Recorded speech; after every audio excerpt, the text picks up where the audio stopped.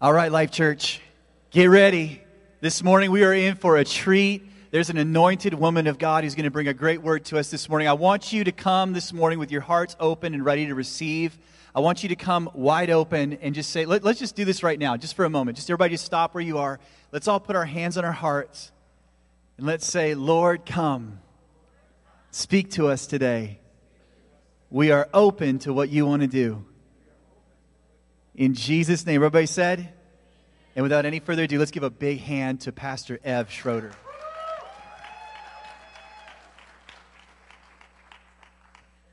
Oh, I'm all weepy today. It's a real honor for me to speak to you this morning. What a team we have at this church. I mean, great speakers, Pastor Matt, Pastor Tanya, Pastor Mike. So, yeah, it's a real honor when I get an opportunity to come and share with you. And we're in the season of Advent, and today we're talking about love. What a topic. I mean, when I started to prepare for this message, I thought, how do you even start talking about the love of God? It's just overwhelming. Yeah. But I believe I have something that's going to touch your heart this morning, and hopefully you'll walk out with some things rearranged in your spirit from my own life and out of the Word of God. So, are you ready? Yeah. I want to read to you a little portion of a devotional that I read this week in regards to love. It said, the season of Advent rounds out with a focus on love. The story of Jesus is the story of God, who loves us so incredibly, uncontainably much, that God explodes the boundary between divinity and humanity and comes gasping into this world to love us in person with skin on. Don't you love that? He explodes the boundary between divinity and humanity. God's love is endlessly surprising. It's uncontainable. It's unexpected. It's unconventional. It's boundary breaking. And that love refuses to be ordinary. God's love refuses to be expected or contained. It's a love that breaks the rules. It's really what the birth of Jesus and his whole life, death, and resurrection are about. Jesus' whole ministry was a love that chooses mercy over violence, a love that chooses outcasts, makes family out of social pariahs and tax collectors and sex workers and widows and children and the sick and disabled, the overlooked and the forgotten and the hated. God's love is so amazing. So amazing. And, you know, when Jesus was on the earth with skin on for us, He broke all the barriers of what love looked like and what we, the religious people of the time, thought he should be or what God should be. And in Luke 15, there's this setting where the tax collectors and sinners were all gathering around to hear Jesus.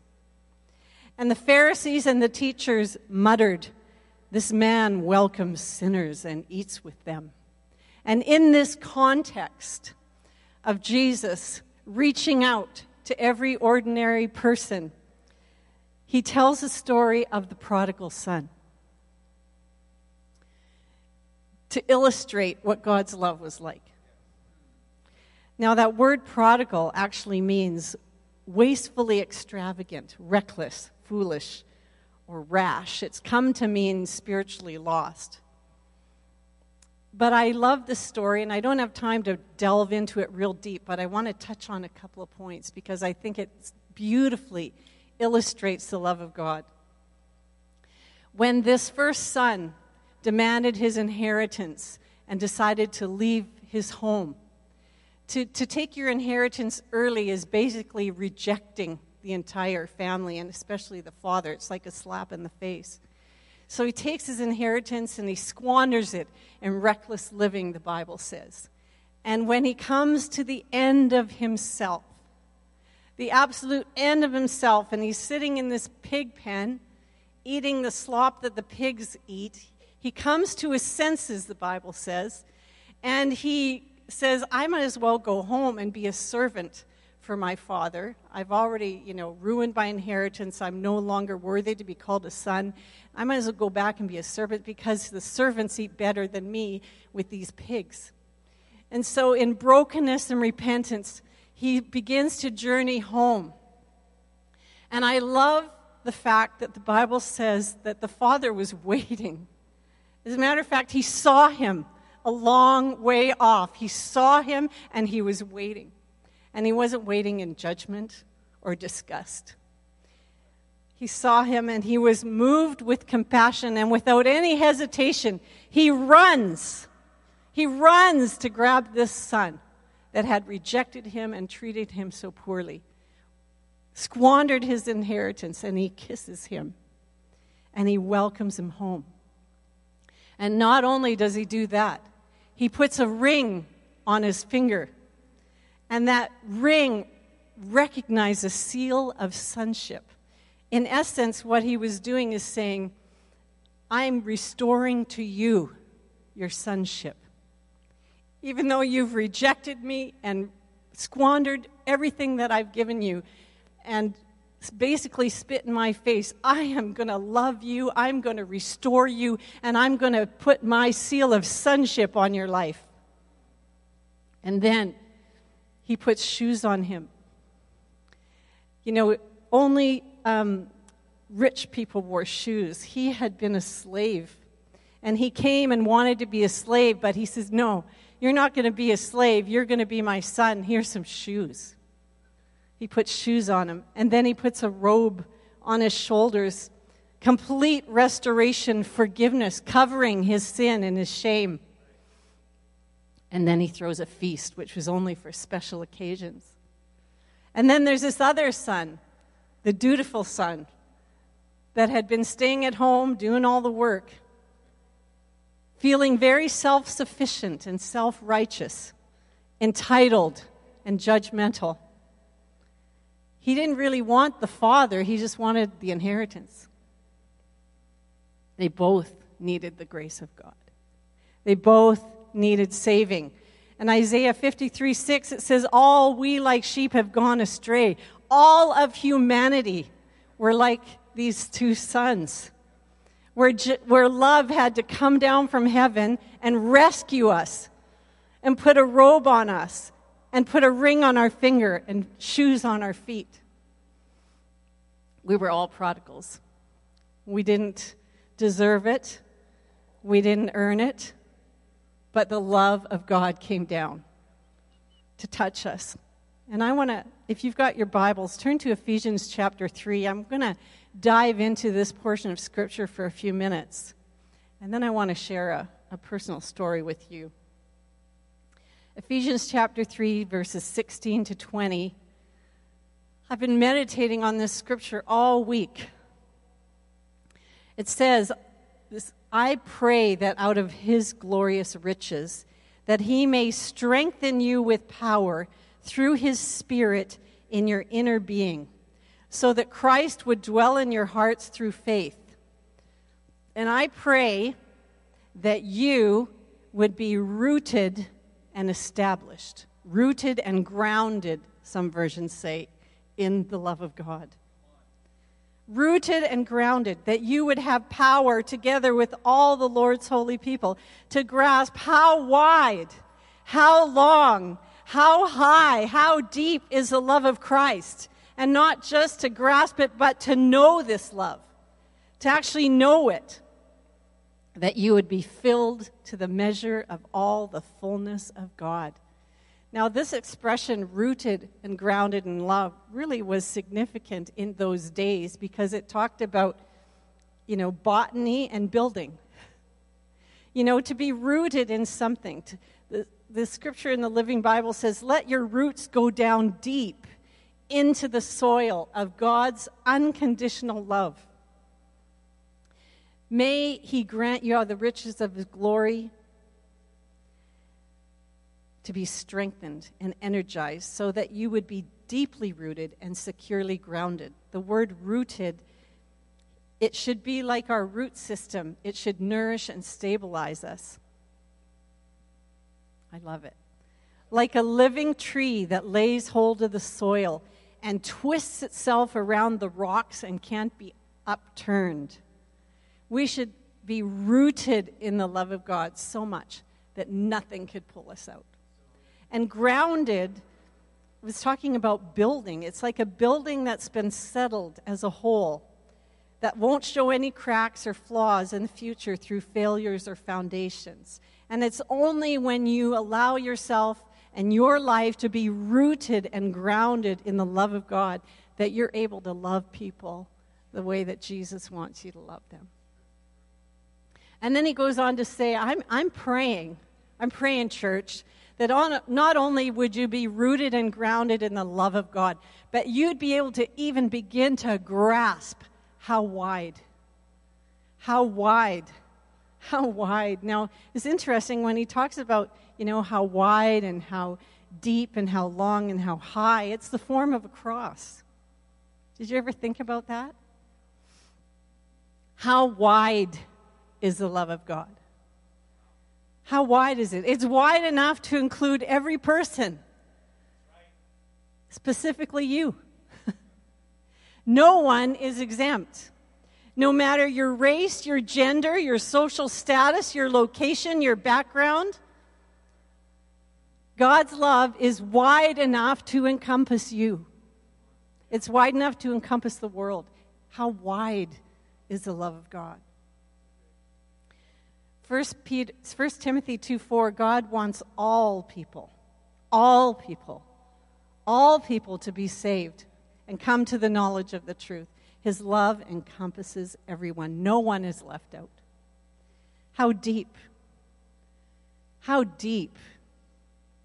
is the love of God? Deep enough to reach the worst sinner. Philippians 2:7 and 8.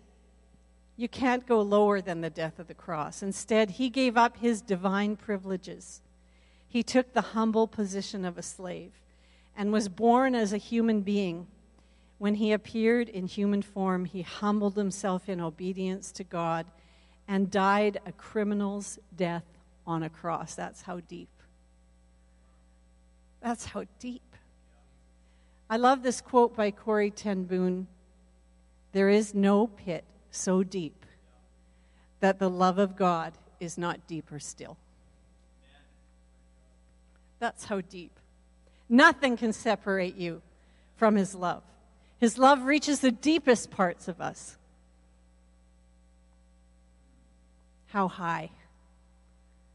How high is the love of God? It's high enough to take us to heaven. Ephesians 2:6 says, he lifts me to heavenly places with Christ and seats me with him. Psalm 36:5 says, your love, O Lord, reaches the heavens. Your faithfulness to the clouds or the skies. I love it in the Message. God's love is meteoric. His loyalty, astronomic. His purpose, titanic. His verdicts, oceanic.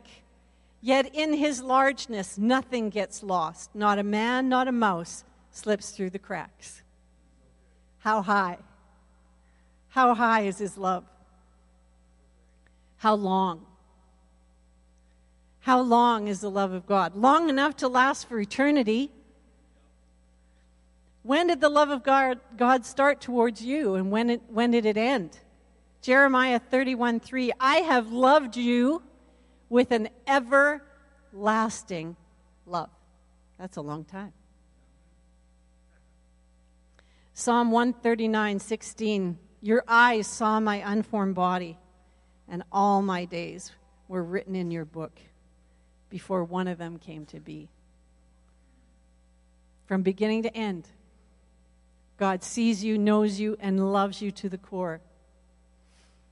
Now, I want to share a story. This is probably not going to be a super long sermon, but I feel like I've got in here what I need to share. I want to share a parenting fail with you. Is that okay? My son Jeff, I talked to him this week. He's 38. I got permission to share this story. And I don't know if I've shared it here before, but it came to me when I was praying this week. He's probably about 11 or 12. And he wanted this Nike jacket for his birthday really, really badly. It was very expensive. We didn't have a lot of money, so it was a bit of a sacrifice for us to raise the money to buy him this jacket that he wanted so badly. And we gave it to him for his birthday, and he was so happy. And he went to school, and a couple days later, he lost it. Yeah. And he kind of had a habit. You know, he was a good kid. He's a great man now, but he had a habit of losing things. I mean, when I'd go to the school, and, you know, they have the lost and found table, half of it would be Jeff's stuff. It used to just annoy me to no end.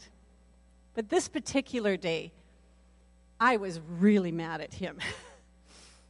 And, you know, this was a sensitive kid. He was a good kid. And he was already beating himself up for having lost this jacket. And what he needed from me was compassion and understanding and patience, but he didn't get it.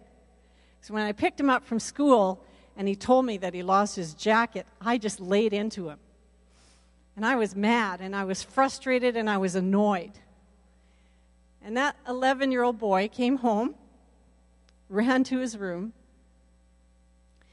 and he was so upset at himself that he grabbed the horizontal blinds and he twisted them and almost pulled them off. And this kid was never like this. And I was mad, and I went into the kitchen, and I didn't know he'd done this, but I heard a noise, and so I went into his room, and there he sat with these destroyed blinds and these pieces of paper all over the ground. And I went over, and I looked at these pieces of paper, and on them he had written, "I'm stupid. I always lose stuff. I can't do anything right. I'll never get better." And when I saw those, I was so heartbroken and so annoyed at myself for this huge mishandling of this situation. I went into the other room, got out some pieces of paper, and started to write some new things. Now, I've got Brendan and Janelle. They're going to hand out some paper to you while I'm sharing. Don't read them yet. So I went into the other room, got some pieces of paper, and on it, I started to write, "You are loved unconditionally. You're loved in your brokenness. You're loved in your failures. No one could love you more." And I just started rewriting this whole scenario. And I went into his room, and he was sitting there. And I sat down on the floor beside him, and one by one, we picked up the papers that he had written, and we ripped them up and put them in the garbage, one by one. And then we took these replacement papers, and we put them on the ground in his room, and we read them out loud, the truth. Now, when I talked to Jeff this week, as a 38-year-old man, I said to him, "What was your memory of that situation? What was your takeaway?" And you know what he said to me? He said, "I remember sitting there, seeing these papers that you'd written, and he said, at first it was really hard for me to accept it and believe it. And he said, I remember I had to sit in it for a while. And I just thought about that this week. I thought, isn't this what God does with us? He takes up all the pieces of paper, all the scenarios, all our narratives, and if we let him, he rips them up, and then he rewrites them. But even when he gives you truth, about how much he loves you. We sang it this morning. You have to sit in it for a while. Sometimes it bounces off. And one of the things he said to me was what made it so difficult for him to receive that truth was he said, I just felt the power of shame so much that it was hard for me to take truth in. But he said after a while of sitting in it, I let it come in. And my question to you this morning is, what are the papers on your floor?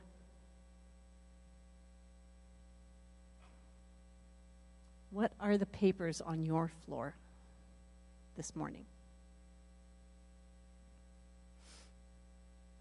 And will you let the love of God come and sit beside you and rip those papers up one by one and give you replacement papers of truth? And will you let yourself sit in the love of God? Really, I can tell you, God loves you all day long. You can read scriptures all day long. But unless you're willing to rip up your narrative and soak in the truth of the Word of God, you'll never be rooted and grounded in love. So I've got some replacement papers for you today. And I want to read to you Ephesians verse 18 and 19 out of the Amplified Bible. Because it's not just enough to read about God's love.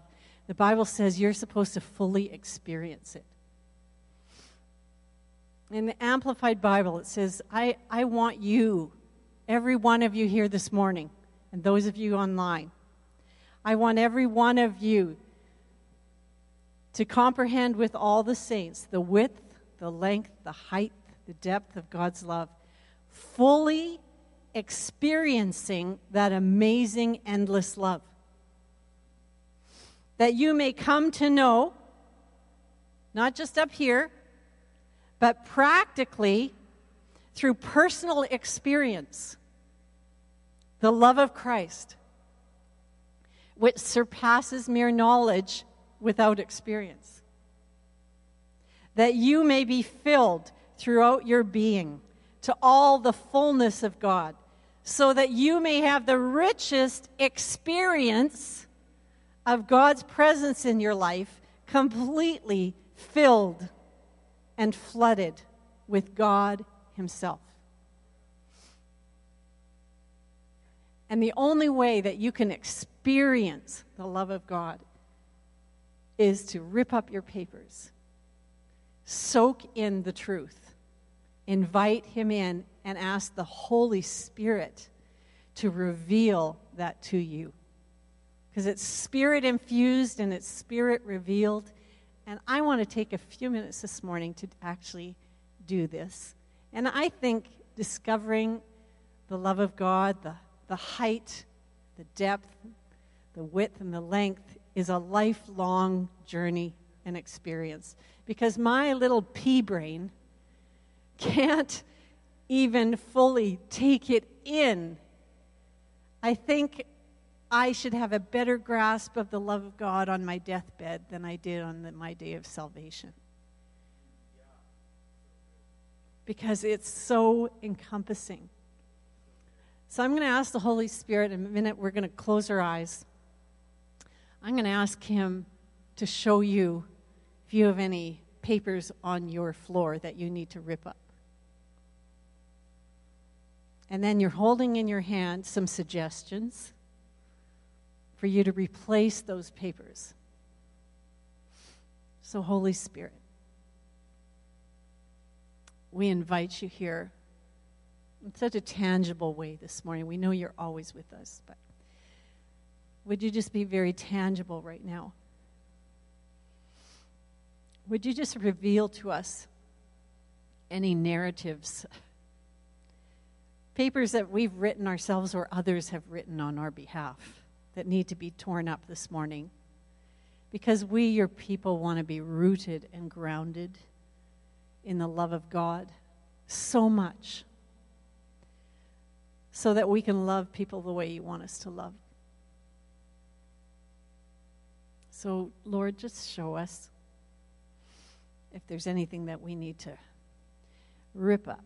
And I just feel like some of you, maybe you haven't written a narrative, but others have written a narrative on your behalf that you need to rip those up.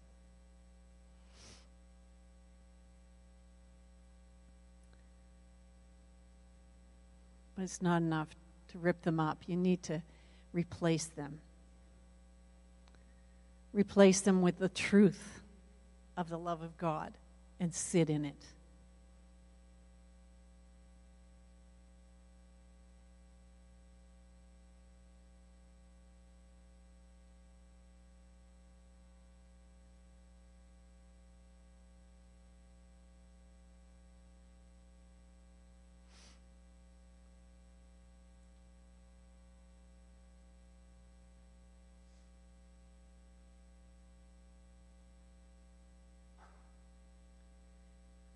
Jesus. We just choose right now to rip those up.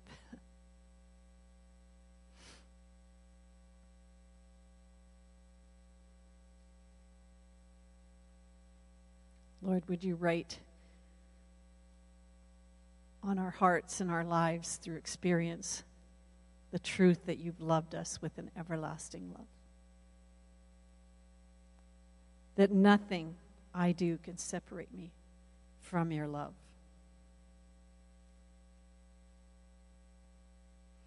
That your heart towards me is one of compassion. That you're slow to get angry and you're rich in love and faithfulness.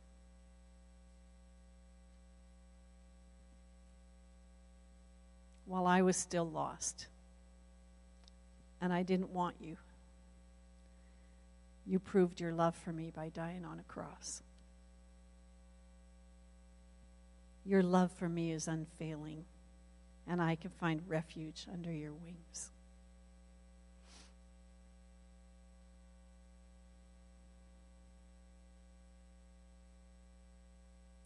Holy Spirit, I ask that you would, by your power, reveal the truth of the love of God to each one of us here in this room, experientially, that it would be written on our hearts, that there'd be no other narrative that would drive our lives, no other narrative that would define us, no other narrative that would motivate us, except for the love of God. Would you reveal to us the height and the width and the depth, the breadth of your love, Lord? Jesus.